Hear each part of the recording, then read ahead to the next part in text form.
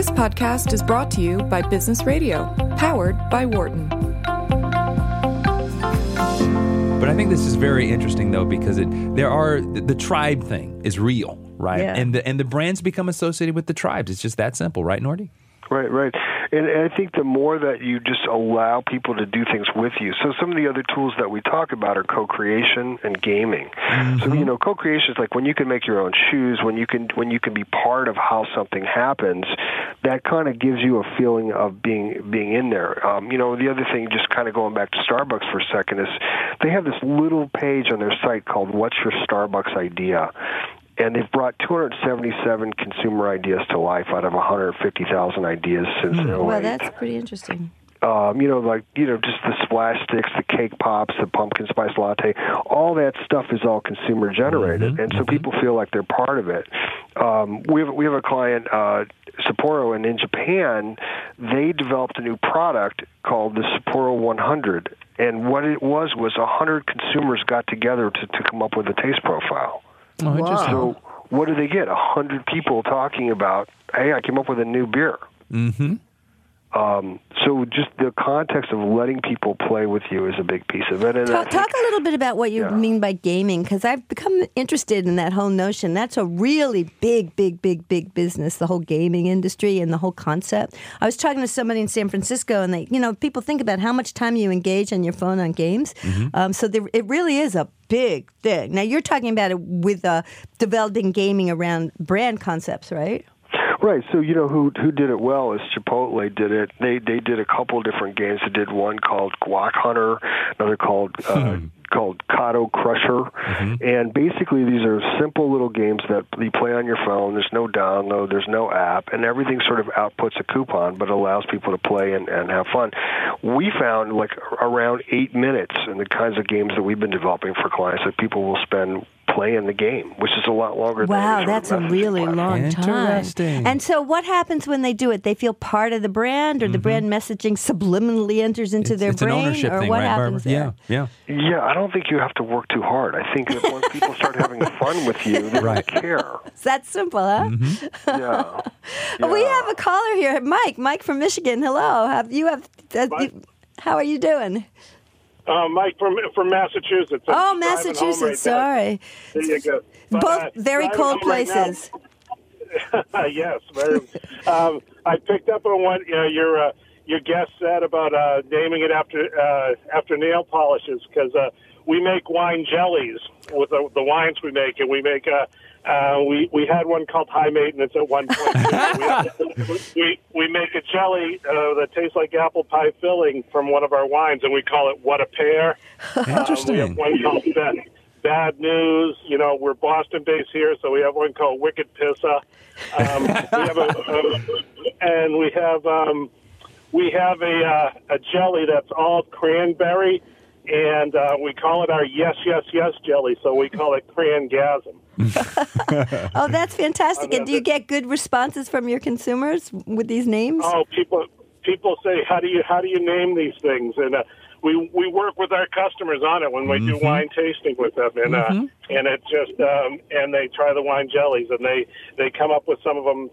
Some of our best ideas come from our customers too. So it's a lot of fun. It's a co-creation, and they get to see them too. We also sponsor.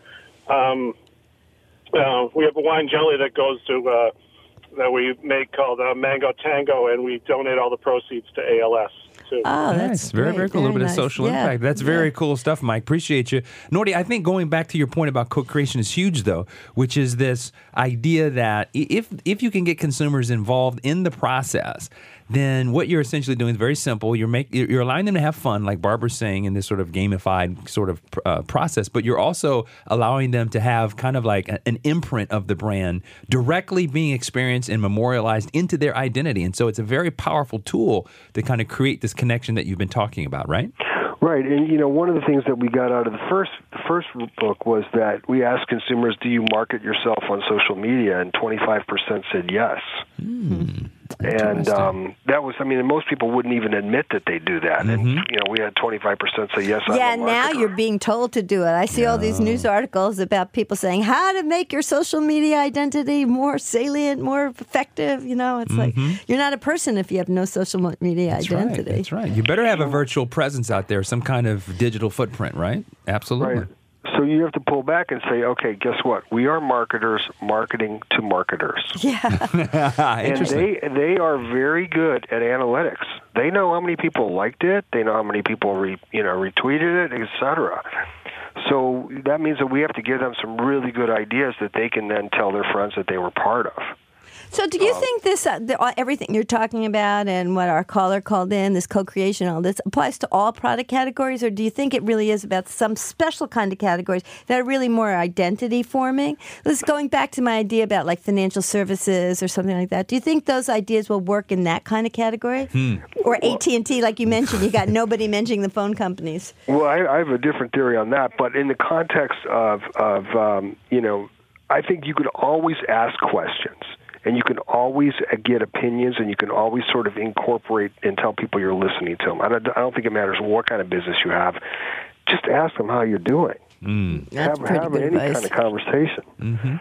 But my theory on the phone thing is that I've never been to a phone store that I didn't feel like I was at like the post office or something. Oh, really? We have some beautiful new phone stores. You see that new Verizon store on Walnut Street? It's a beautiful store. It's beautiful on the inside, but I think his point is that, when you walk in, like, what do you, kind of to your point, Barbara, about what you talk about in the book, it's like, what are you doing in there that's going to create something that sort of breaks expectations about, okay, well, this is a place that's, although it's beautiful, they're just going to come up and try to sell me phones, right? No, I guess. Although they have a lot of different electronic stuff in there now. Yeah, it's a lot of shiny objects. Yeah, That's step one. And then step two might be, There are a lot of shiny objects, exactly. Yeah, interesting. Don't make me feel bad about it. So the last thing that I would tell you guys is that the third step in the process after sort of ignite the fire, fuel the flame, is pass the torch. And that the context is then you start creating like brand ambassadors, and what do you have to do to sort of give people really the ability to become one of you and push it out there. And there's a lot of different people that have done that for years in terms of saying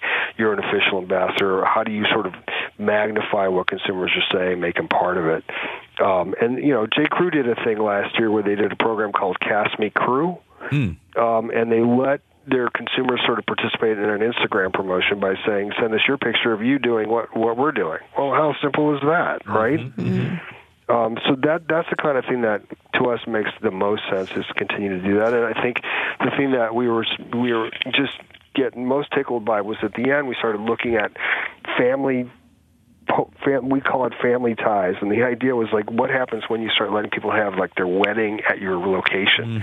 So, Barbara, I know you've done a lot of stuff about retail, but there's like grocers that like people are going to the grocery store and they're putting the groom in a basket and the bride's pushing them, saying, "And that's our wedding announcement." Oh my God! Or they're doing an official marriage photo at Target, or they're taking their high school photo at Taco Bell. Wow. And sort of the sort of icing on the cake is Taco Bell opened up a store in Las Vegas where they turn it into a wedding chapel. Oh my God! So if you Google it and look at it, for $500 you can get married in Taco Bell. You get like a 12-pack of tacos. Wow. You can have photographs of it. You get like Mr. and Mrs. napkins from Taco Bell. Well, that's incredible. And it does take 4 hours notice. So if you get the urge, just want to let you know there is a 4-hour Wow, that's limit. it. So do you think there's any downside? I mean, I was thinking about like Lululemon has brand ambassadors. They have yoga teachers that they put their photos up on the wall in certain, but these people are certified yoga teachers, that they want as their Lululemon ambassadors. Do you think there's a downside to a brand? Like if somebody comes and is showing off the brand, it's not really the image you want for the brand. Like, for example, I know Burberry had that problem. Yeah. Sometimes some of these luxury brands are being worn by people that they don't think are necessarily the aspirational customer. That's right. What do you think about that? Is that a problem? Yeah, I just kind of feel like you have to go with it. You have to go with the flow of who's out there and who's pushing your stuff. And I think you have to have the right tonality. I mean, Cholula Hot Sauce has a group. They're called Cholulians. So you could be an official Cholulian. I mean, at some point you don't go, oh, well, come on, are you really a Cholulian? And it's kind of like just what you do, It's like you have a way of branding yourself. I think that's really kind of the end-all game. Well, that's pretty interesting. So all of these ideas are in your new book? Yes. Very interesting. Well, that is really cool. Thank you, Nordy Cohn. Thank you so much for being with us tonight. Yeah, well, thank you guys. I'm big fans of both of you, and I'm happy to participate, so thanks again. Thank you very much. And his new book is called Join the Brand, Building Loyal Communities and the Need for Belonging. For more insight from Business Radio, please visit businessradio.wharton.upenn.edu.